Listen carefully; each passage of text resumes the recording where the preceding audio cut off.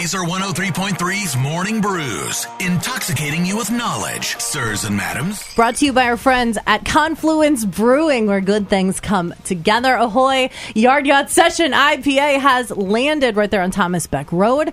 ConfluenceBrewing.com. Don't forget, around 7:45, we will have your chance to score Adam Sandler tickets. We'll be playing a game for those. It's 7:37 right now. It is. That is, in fact, true. Oh, my. Let's talk football, Wicked. All right, fine. You want good news or bad news first? Good news. Good news. How about those Cyclones? 3 of 4 on fourth down conversions this year. Back with a clean pocket. Taking a shot downfield. Has a man. It's Knoll. Touchdown, Cyclones. No, I'm sure that Matt Campbell and company heard all the haters all week. People saying this team's not going to win another game. That was an embarrassing loss. Well, you know what? They did not care. They beat Oklahoma State up at Jack Trice 34-27. That touchdown pass, by the way, that 25-yard touchdown pass, that came on 4th and 3. Gutsy call by Campbell. They get the win. Huge win. Bad news on the other side. Iowa got blanked. Smoked in Happy Valley 31-0. Iowa managed 76 yards of offense. 76 yards of total offense, and still at this time, 7:38 on a Monday, Brian Ferentz still has a job. Not sure how. You know what would be fun and like whimsical? If Brian Ferentz and Matt Campbell switch jobs for a year. So, like, next year, they each coach the opposite teams. I wouldn't want to do that. Wouldn't that be a great reality show? I wouldn't call it coach swap. Somebody with money make that happen, because it would be interesting to see. People at Ames are like, no, don't do that to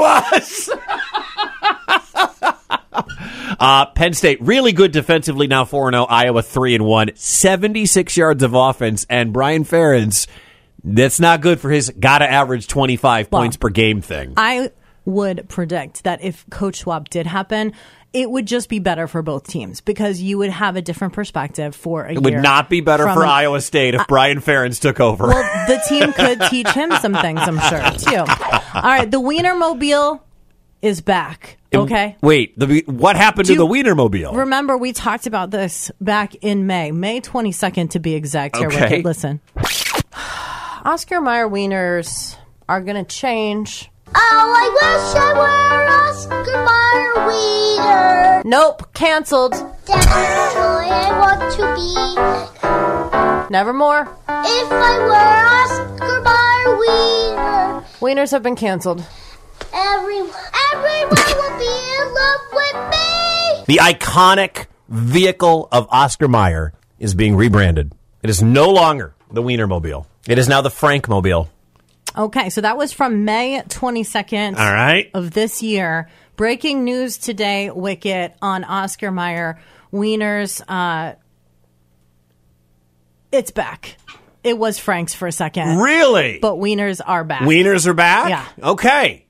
That's great. We very rarely have breaking news for you, but we're here with it. I don't, it's funny, like, you told me about this story.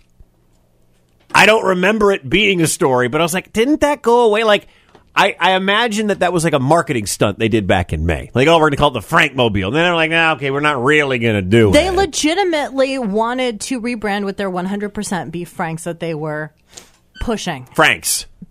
So they were like, the Frankmobile, let's do this. Nobody talks about the Frankmobile. It's the Wienermobile. I also think it's funny, though, because 4 months isn't really... No.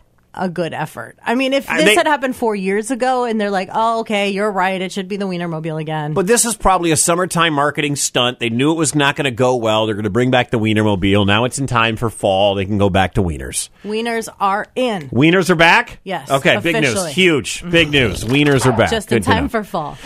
There is a thrift store up in Ames, and we love Ames, that is having their grand reopening. A car crash through Overflow thrift store in Ames back in July. You know, when you drive a car into a building, it's going to really mess things up. They actually have been trying to piece it all back together. They got a lot of volunteers, and it opens up again today. For us, is a way to, first off, say thank you to everyone who helped us get back on our feet and supported us through the process. I think what's most impressive is how quickly we were able to overcome it. As a nonprofit, we really value the community support, the volunteers, and our staff, and just being able to allow us to give back to the community. I love it. The damage looked pretty terrible, and the store looks brand new now. So good on these guys, good on these ladies, good on this team. They have a grand reopening, including a ribbon cutting at Overflow at 4:30 today. Everyone is welcome. If you're in Ames, go support that local business. Morning Brews powered by Confluence Brewing, where good things come together. ConfluenceBrewing.com. If you stop by Thomas Beck Road to the brewery, try the brand new Yard Yacht Sessions. Ahoy! Your Adam Sandler tickets soon. The window opens soon. Don't go anywhere. Were you on with Heather and Wicket today? The podcast lives at laser1033.com, SoundCloud, and Spotify.